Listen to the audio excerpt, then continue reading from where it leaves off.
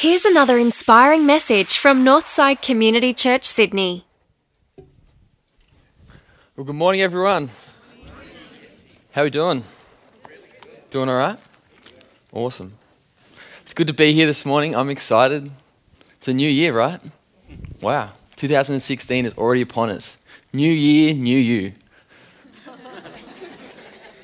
But if you're anything like me, although it's a new year, people place these, expectations on you. It's like you have to have all these New Year's resolutions already sewn up, all these dreams, desires, passions written down, ready. It was 11:59 on the last day of 2015, and I'm eagerly waiting and anticipating the new year ahead. 10, 9, 8. I'm getting excited. I'm pumped. In a room full of Northsiders. It was awesome. 7, 6, 5. And as the clock's ticking down to the new year that waits, I'm thinking about 2016 and all that it might bring.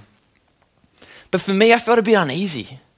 I just felt a bit burdened by the fact that each year rolls around and it's got to be a new me. There's got to be something different. I've got to have these goals, these dreams, these desires.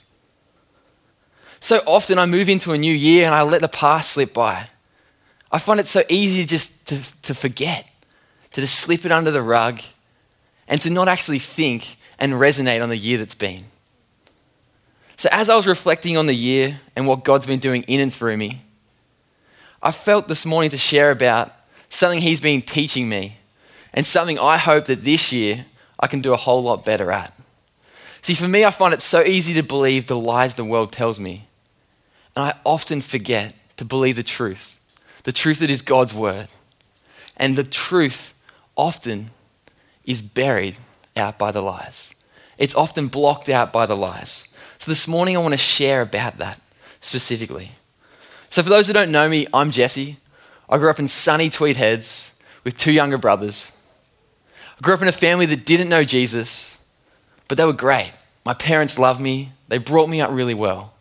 I had good morals and values, good ethics, but I constantly wanted to rebel. Something within me just wasn't right.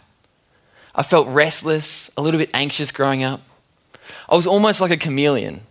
Everywhere I go, I would change shape and identity. I wanted to fit in. I wanted those around me to like me. I wanted to feel loved and accepted. I wanted my identity to be in what other people thought about me. See, all throughout my teenage years, I struggled to fit in. I just couldn't do it. I just had to change. I was constantly living a lie. I was believing all the lies that the world told me and kept selling me. And I continued to place my identity in what other people thought about me. I continued to believe those lies that the world told me. So in reflecting on this last year, I was really challenged by the fact that still, too often, I believe those lies. Still 5 years on, I believe for 5 years, I still too often just get blocked out by the lies that the world tells me. So this morning I want to share about that. And before I do so, why don't I pray? Father God, we just invite you here this morning. We just ask you to have your way. Lord Jesus, you are the King of Kings. You are the Lord of Lords.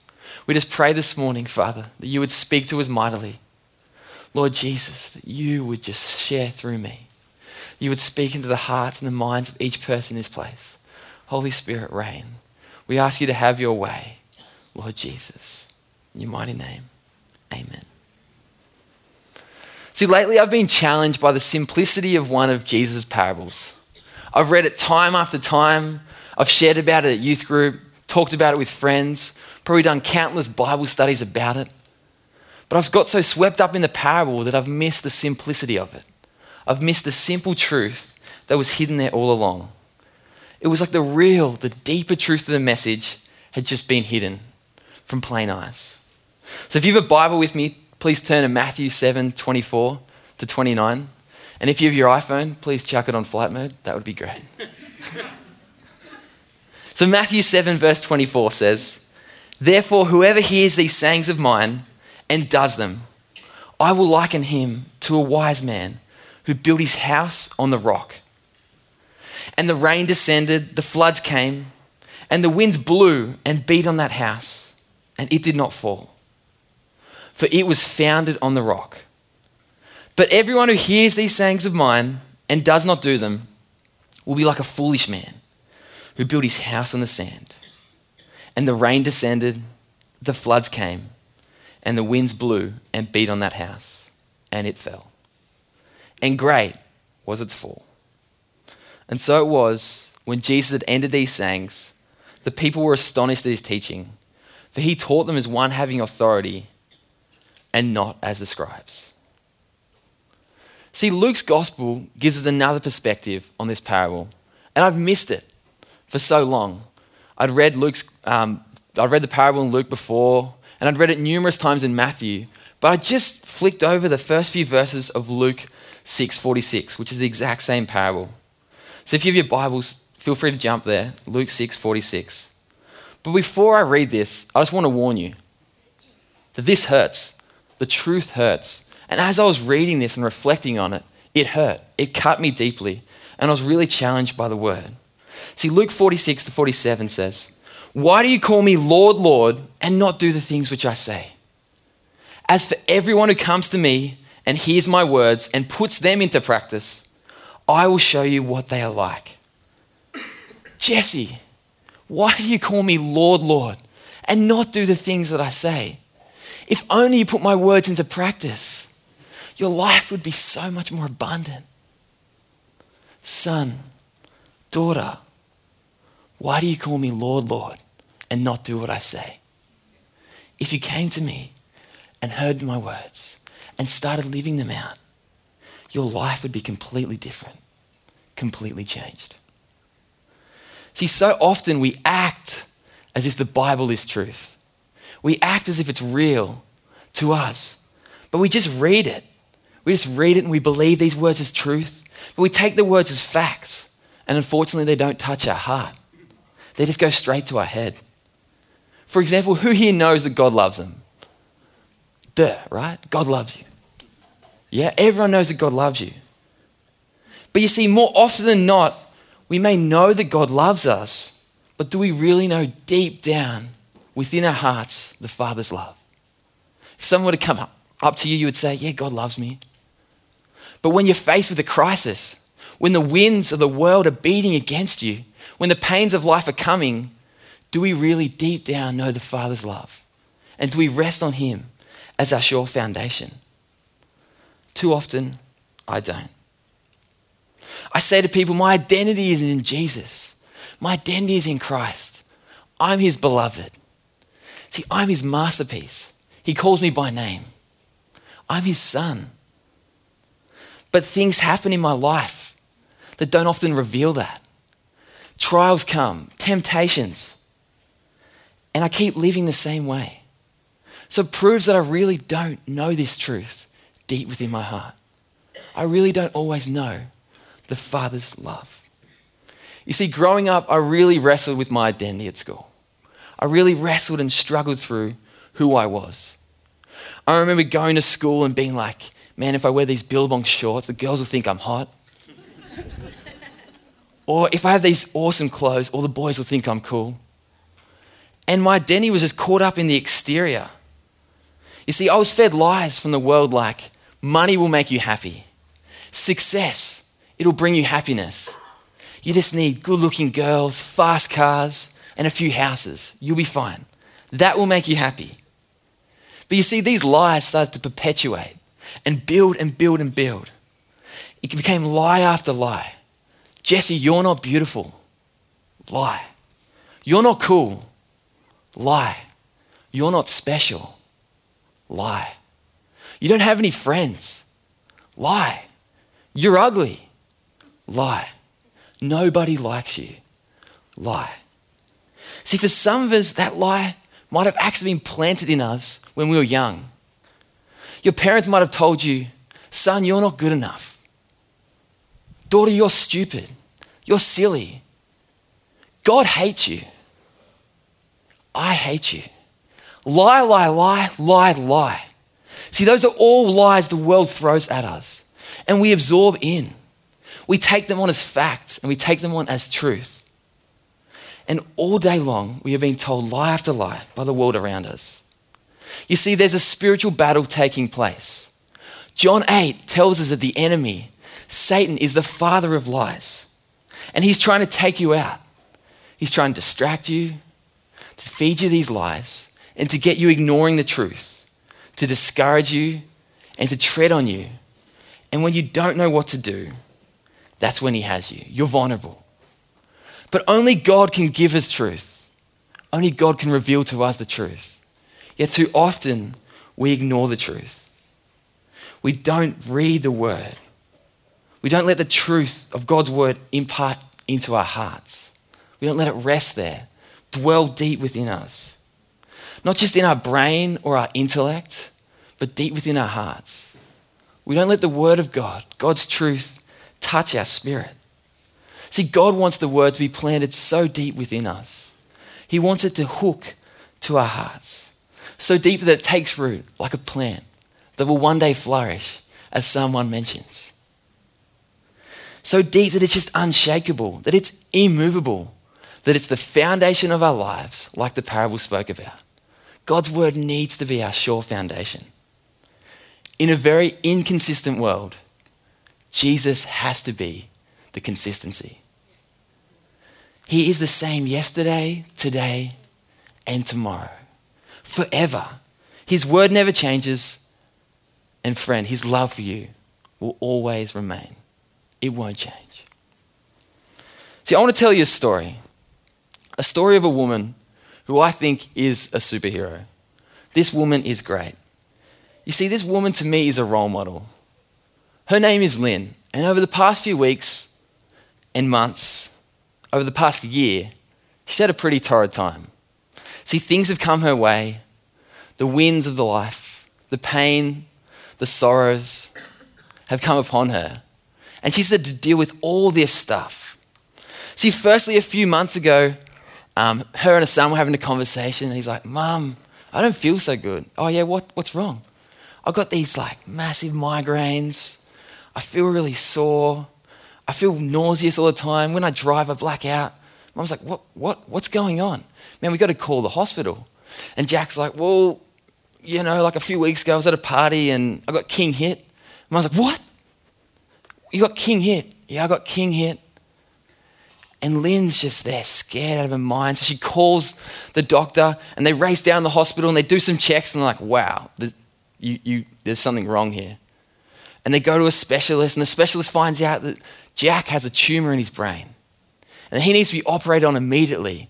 And Lynn's worried and she's anxious and she doesn't know what to do. And then she goes to another specialist and they're like, it's okay. You have a few weeks. It's slow growing. It'll be all right. So that happens and that's in the back of her mind, and all throughout that week, it's a pretty full-on week at home, and by the end of the week, she gets a knock on the door and she opens the door and it's the police. And she's like, hi, can I help you? Yeah, just wondering if Billy's there. See, Billy was her other son, and little did she know that the police were turning up on her doorstep and actually asking if they could search the house. And she was pretty confused by this, never had police turn up at her doorstep before, thought Billy was a squeaky clean kid. But unfortunately, the police were looking for drugs. So he'd been at a festival and someone had been caught with something, and that they had presumed that he was the dealer. So that's going on, and she's like, man, I don't know how to deal with this. I've got my son and now my other son. And then she's meant to go on a cruise, but it gets delayed for 2 weeks because of the weather. So she goes on this cruise, and it's a bit of an awkward time with work. She got on the cruise, and she turns up to New Zealand. And when she's in New Zealand, she's just at the port, and they're about to head off back to Australia. And she's at the port, and she gets a phone call from her sister. Hey, Janice, how you doing? It's not good. Your mother has just passed away. We need you to fly home really quickly. The funeral's going to be in 2 or 3 days. So Lynn's about to get on this boat, and she's like, what do I do? What am I going to do? You know, do I stay on this boat, or do I quickly fly home, and can I even get a flight? So she decides to get on the boat, and thankfully the funeral takes place when she gets back. But see, the storms of life came upon Lynn so severely. Her 2 sons, her mother, the pain, the torrid that life just throws at you. It was so full on. You see, for me, this story is really quite personal. This story really hits me deep within my heart. I sat down next to Lynn and heard her share, but didn't see a woman that was scared or vulnerable by what life had thrown at her. Saw a woman that was steadfast and strong in the Lord. And I was really challenged by this. One of the reasons I was really challenged by this is because these circumstances also happened to me. So the woman in the story, Lynn, is my mum. And Gran had just passed away. My brother Jack had been very sick. And Billy, the police had turned up on the doorstep.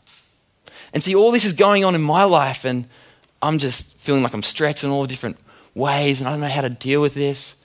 And I see my mum and my dad sitting next to her, and we're chatting and discussing after these events had taken place. And she's doing okay. She's doing more than okay. See, her faith was in Jesus. She'd placed her life in Christ, and he was the sure foundation. But 5 or so years before that, it would have been a completely different Lynn. See, one day I was chatting to my mum about Jesus because I didn't grow up in a Christian family. I only just been saved, and she decided to check it out. And after a few weeks of checking it out, she became a believer.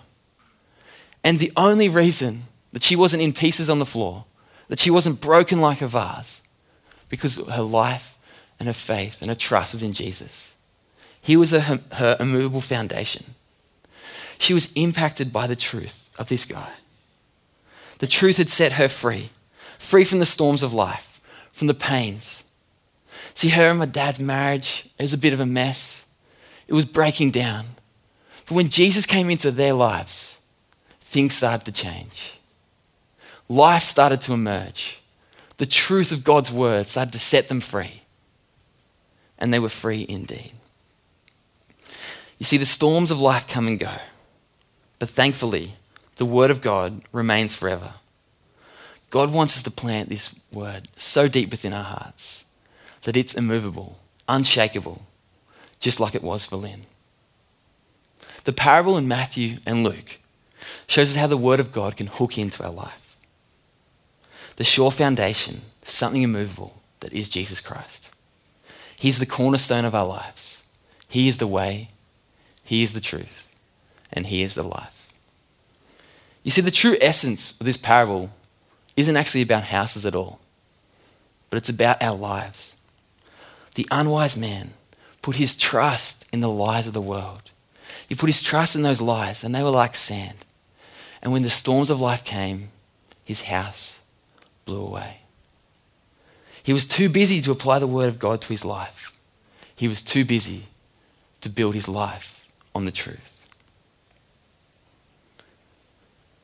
So seeing my mother actually live out Christianity, actually live out this truth, has completely changed me. So often I can be a hypocrite. And for the last few months, I've really been wrestling with these pains, these trials, these temptations.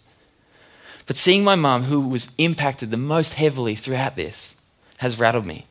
Seeing her unmoved has really just touched me deep within my spirit. It's been a powerful life lesson for me.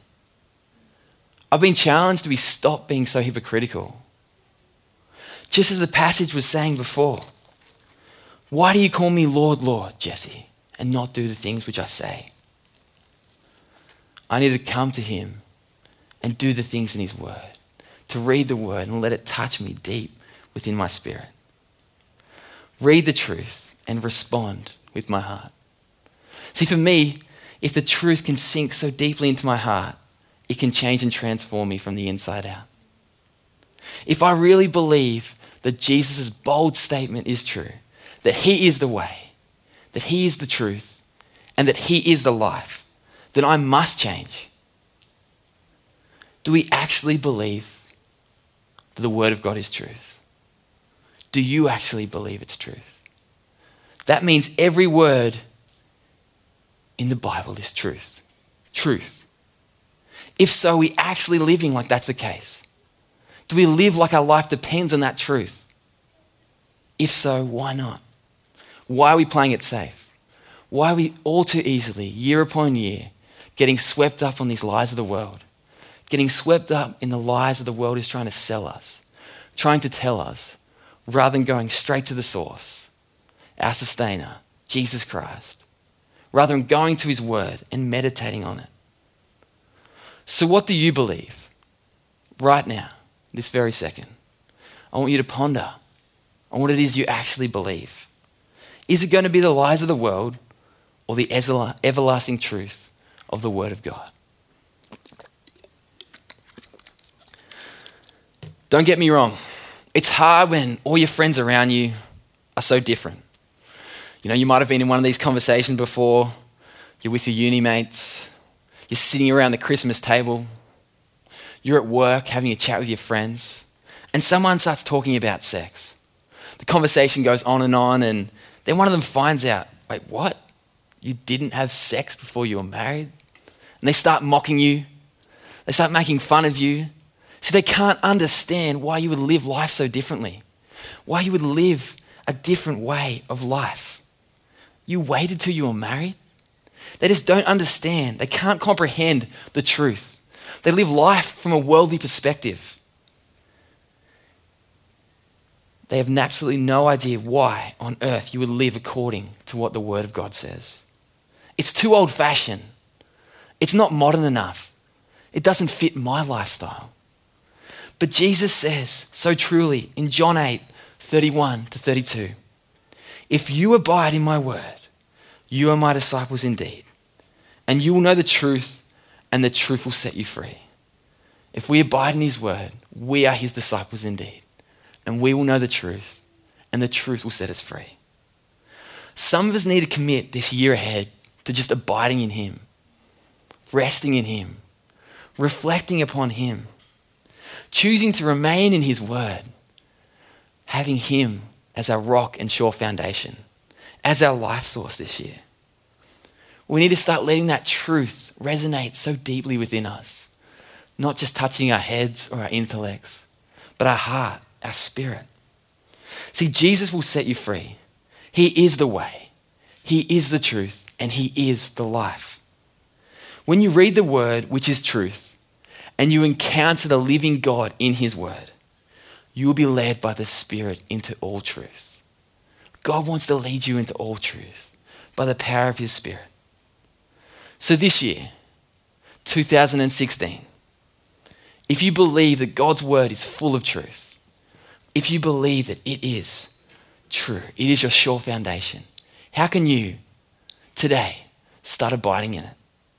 What would it look like for you to remain in his word and for you to live out of the certainty that the word of God gives you? What might that look like?